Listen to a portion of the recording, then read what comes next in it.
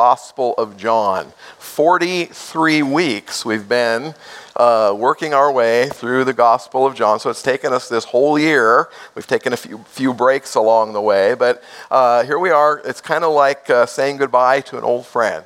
And so it's I hope that today will be a great blessing for you as we just kind of review some of the things that we've learned along the way and take what John has left for us in his gospel to prepare us for our place in God's purpose and plan. Well, if you've got your Bibles, we're going to be in both chapter 20 and 21. We're going to look at the last two verses in chapter 20, the last two verses in chapter 21. In your programs this morning, if you got one of those, there's an outline that you can follow along with. And I wanted to again take a moment to just say thank you to Brother Larry Bailey. He has faithfully penned these great companion articles that went along with the sermon theme each week. And sometimes Larry and I were on the same wavelength, and sometimes he went one way and I went a different way. But what a blessing it has been. So I'd just like to, why don't you say thank you to Larry for me? Yeah, thank you, Larry. We appreciate you sharing your gift of writing. Well, we live in a world full of options, don't we? Lots of options. Take grocery shopping, for example. If you went to your local Safeway and you walked down any aisle, let's say the breakfast aisle, what would you find? Well, you'd find 101 different versions of cold cereal and 95 hot cereal options, and then there'd be 57 natural organic options and 68 granola or muesli options and 421 cereal options right there in that aisle, not including pancake or waffle mixes or breakfast bars or toaster pastries or breakfast drinks or condiments for your breakfast. Lots of options, right? But which one is best? Which one is best? Which breakfast option is going to give you the very best experience for the most affordable price? Now, hours could be spent and brain cells wasted trying to determine the answer. But then another problem arises because the real answer likely depends on the person you ask, right? Some people will only prefer natural or organic. Some will only like hot. Some will only like cold. And some will only like the ones full of sugar. Some will only like pancakes with syrup. Some will only like waffles, no syrup.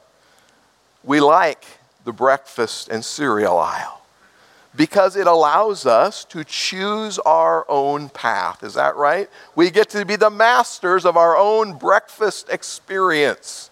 And at the end of the day, we all have breakfast, but we all took a slightly different path to get there.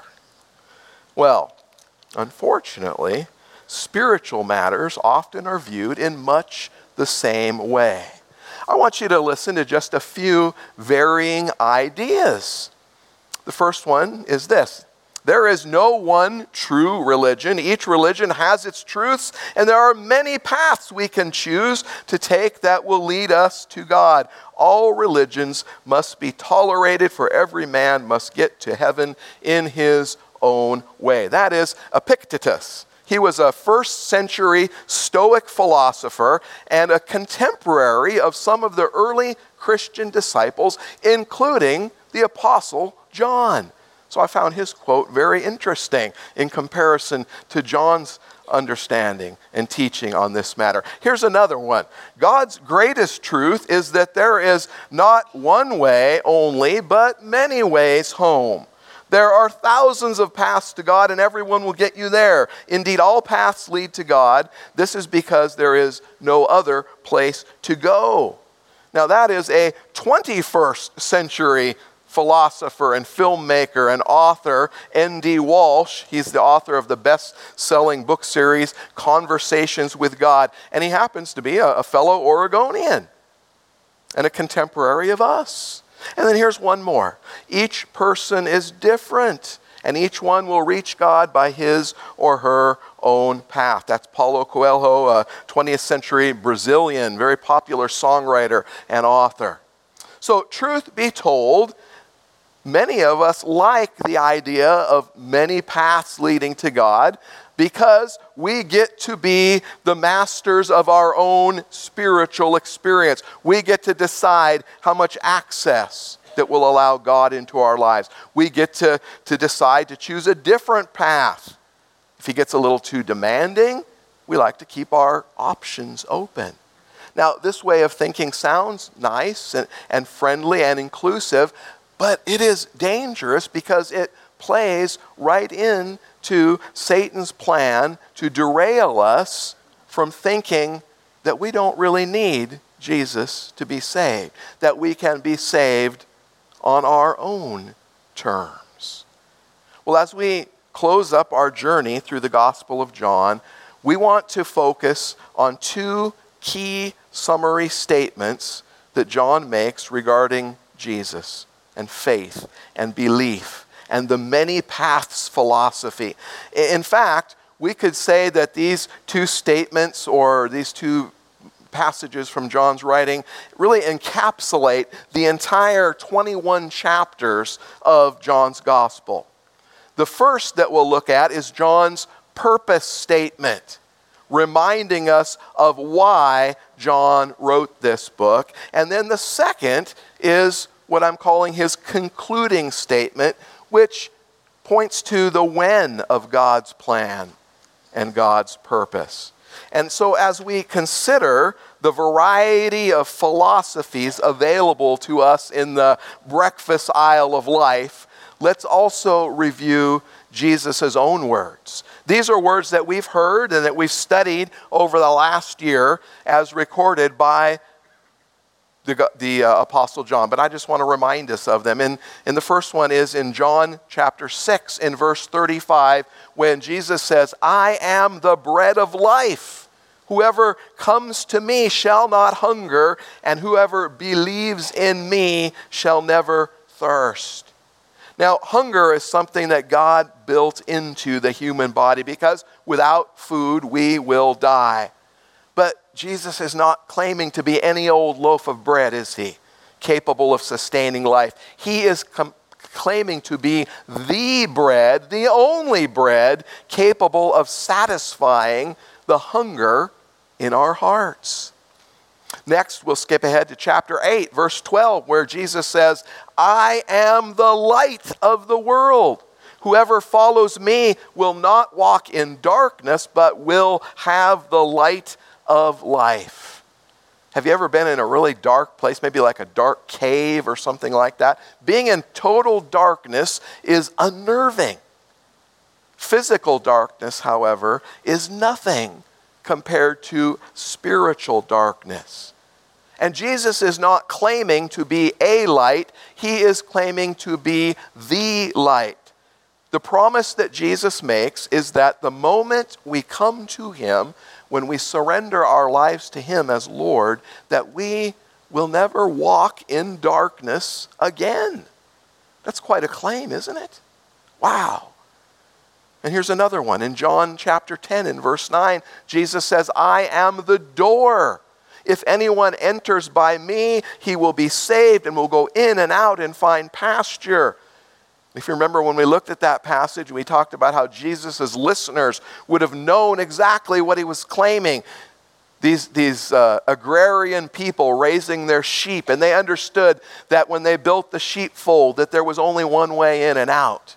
And that was for the protection of the sheep. There's no back door. There's no side door. Jesus is not claiming to be one door of many. He's claiming to be the door, the only door or gate to salvation. That is quite a statement, quite narrow. And then, yet another in John chapter 14 and verse 6, when Jesus says, I am the way and the truth and the life. No one comes to the Father except through me. And so we talked about Jesus being the roadmap for us, the way. And he is the truth, not one of many truths which we have to be confused about which one is right or which one is best, but he is the truth. And finally, he is the life. He is the life because he is the creator and the sustainer of all things. And when we step into his kingdom. We become his children. He provides for us eternal life. And then finally, John chapter 15 and verse 5, we talked about Jesus' words when he says, I am the vine, and you are the branches. Whoever abides in me, and I in him, he is that bears much fruit, for apart from me, you can do nothing. If you remember when we talked about this message, I had a grapevine up here, didn't I? And even as we were going through the message time, that freshly cut grapevine began to wilt. And by the end of the service, you could see a difference because it had been cut off from the source. Vines only produce grapes when they remain connected to the source of life. And the only way to live an abundant and a fruitful life is to be connected to Jesus. He is our only source to life that really matters. So these claims made by Jesus are one of the reasons why some people are either confused by Christianity or just don't like it. And it's because Jesus' invitation allows really no room for that vast aisle of opinions. And so, if we don't understand Jesus' invitation, we might say that that's not very warm, not very friendly, not very inclusive. And yet, it is the warmest, friendliest, most inclusive invitation that exists in this world. And so here's our first summary statement answering that criticism. Jesus is not merely the best option among many. He is the only remedy that God has provided for our sin problem. And there is no other way into the presence of God except through him. And so I want to invite you to read with me for a final time together. We've read this particular passage numerous times. John 20, verses 30 and 31. His purpose statement, reminding us of the why of that John wrote this gospel. So the words are on the screen. Let's read them together. Now Jesus did many other signs in the presence of the disciples, which are not written in this book. But these are written so that you may believe that Jesus is the Christ, the Son of God, and that by believing you may have life in his name. Amen. The Word of God. So Jesus is the only way provided for the forgiveness of sins, for eternal life. Yet every believer will have their own unique journey towards him. And yet there is only one path. Many journeys, many experiences, but one path. And so we are left with two options. Number one, to choose the path that Jesus has laid out, or to choose a different path. But those other paths will not get us to the same destination, because Jesus is not merely the best option among many. He is the only remedy that God has provided for our sin problem. So not only is John's gospel full of signs pointing us toward the path by showing us the how and the why, but next I want to look at this second statement, John's concluding statement, which reminds us of the when of God's plan and purposes in creating this very unique path. So this second part we're calling many other things, many other signs, many other things. So let's read together the very last words of John's gospel in chapter 21, verses 24 and 25. This is the disciple who is bearing witness about these things and who has written these things. And we know that his testimony is true. Now there are also many other things that Jesus did. Were every one of them to be written, I suppose that the world itself could not contain the books that would be written. Amen. God's word. Have you ever finished watching a movie or binging a TV series on Netflix or something, or reading a book, and then when it was finished, you were ready for more. You were kind of sad that was it. Is there more? And so you find yourself thinking, I can't wait for the next book, or I wonder what's going to happen next season. Well, we just read the last words in the Gospel of John, the last recorded words of John the Evangelist. And regardless of how high your spiritual excitement might currently be, I am praying that over the course of the next few minutes that you will find yourself wanting more, desiring more. Now, John's Gospel, the whole Gospel of John, takes up about 30 or so pages in most regular print English translations of the Bible. And throughout his book, John is very careful not to draw too much attention to himself. You might remember that we mentioned very early on, John never mentions his name in the gospel. Instead, he refers to us himself in kind of in code language, the one whom Jesus loved, or the disciple, or but he never refers to himself by his name. And then we remember that his book has focused upon signs, right, that reveal the identity of Jesus. We looked at those just a few moments ago. And then it draws to close with a challenge. And it's a challenge to follow the path and the plan that God has for us. It is a challenge to true commitment to God's plan. Now, because we're not spending a whole lot of time in chapter 21, we've skipped quite a segment of it. I want to just take a few moments to just kind of put this last statement in context. So here's what has happened leading up to John's final statement in chapter 21. Jesus has just restored Peter. You might remember that just before Jesus was crucified, that it was Peter who was accused or questioned 3 different times of being a friend or an associate or a follower, a disciple of Jesus. And presumably, to avoid being arrested himself, what did Peter do? He denied knowing Jesus. Not once, not twice, but 3 times, just as Jesus had prophesied, predicted that Peter would.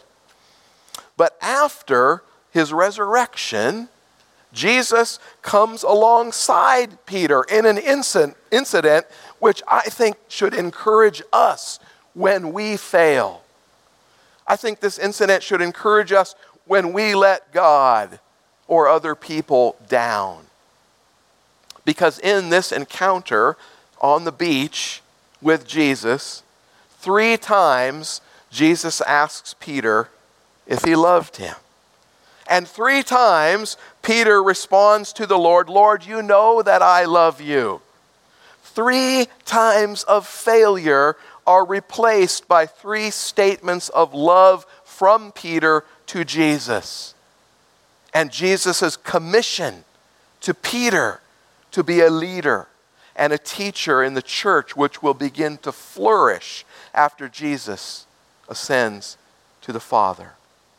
But then Jesus also informs Peter, by the way, Peter, you're going to die a violent death as a martyr for the cause of Christianity.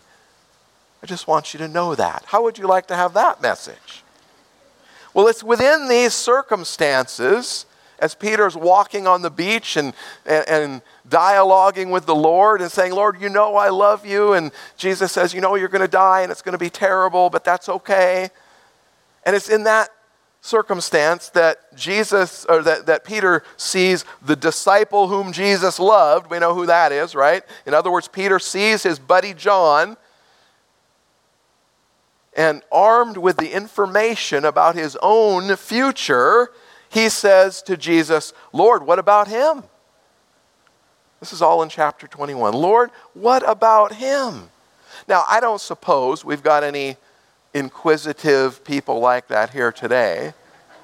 Sometimes we might even call it nosy, right? I mean, we would never say, hey, what about her? Hey, what about that guy over there? But Jesus has just charged Peter with teaching and caring for the early church. And he said, you're going to die as a martyr. And so Peter wants to know, well, if that's going to happen to me, what about John? What's going to happen to John? John, the one whom Jesus entrusted his own mother to. John, the one who would later write this gospel that we spent so much time studying. John, who would write letters to the churches, which also appear in the New Testament. Lord, asked Peter, what about him? And Jesus, in essence, says, Peter, mind your own business. Mind your own business. It's nothing to do with you. His actual words are this. Jesus says, if I want him to remain alive until I return, what is that to you? You must follow me. Do you see what I'm talking about here? I mentioned earlier that word commitment. God wants us to be committed to him.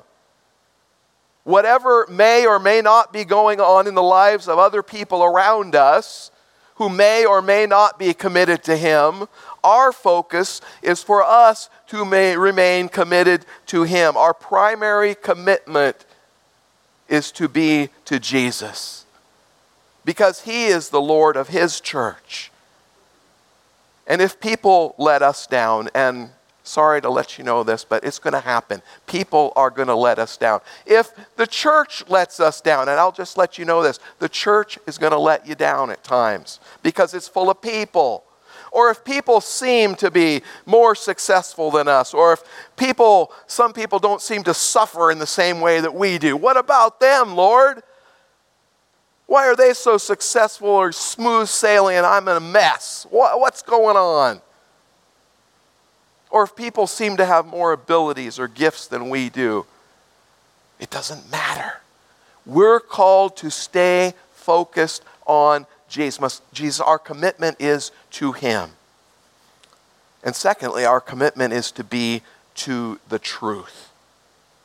We must be committed to Jesus and committed to his truth. John ends his gospel by correcting some error, some confused thinking that was going on in his day. Jesus' words about him had led to some people in the church concluding, wrongly I might add, that John would not die. That was a legend. John would not die. In other words, they believed that Jesus had promised to return before John died. And no, John says, Jesus only said, if I want him to remain alive until I return, what is that to you, Peter? But by the time John writes this gospel, he is advanced in years. That's a nice way of saying he's really old, all right?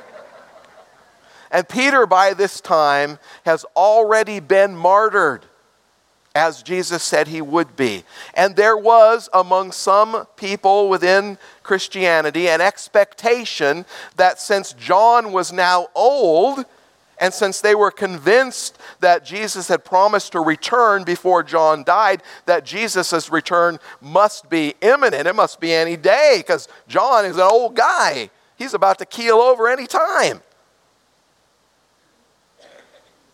Which, friends, is not much different than false prophecies and teachings about the return of Jesus that exist in modern day Christianity today.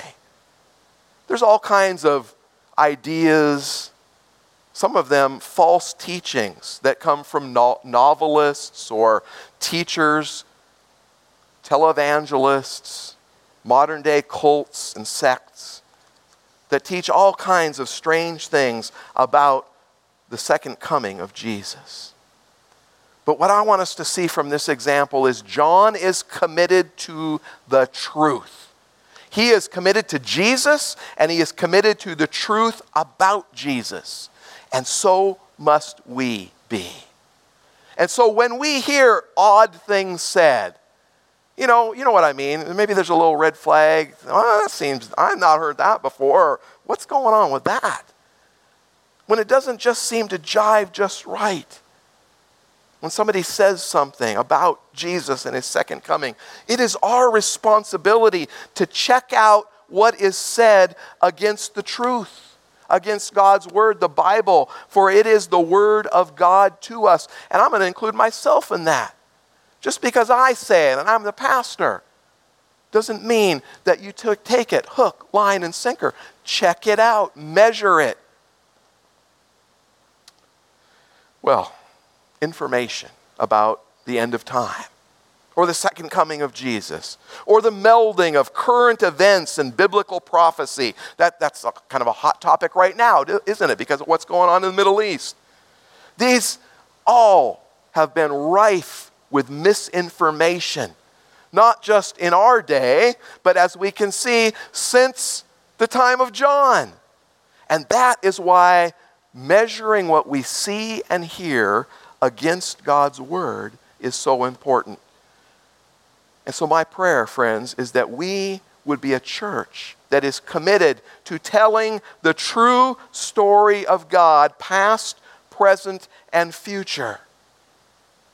Now, John ends his gospel with this statement in verse 25 that we read. Now, there are also many other things that Jesus did. And then he says, were every one of them to be written, I suppose the world itself couldn't contain all the books that would be written. Now, that sounds like, John, that's hyperbole. That's a huge exaggeration, right? But really, it's not. And let me tell you why.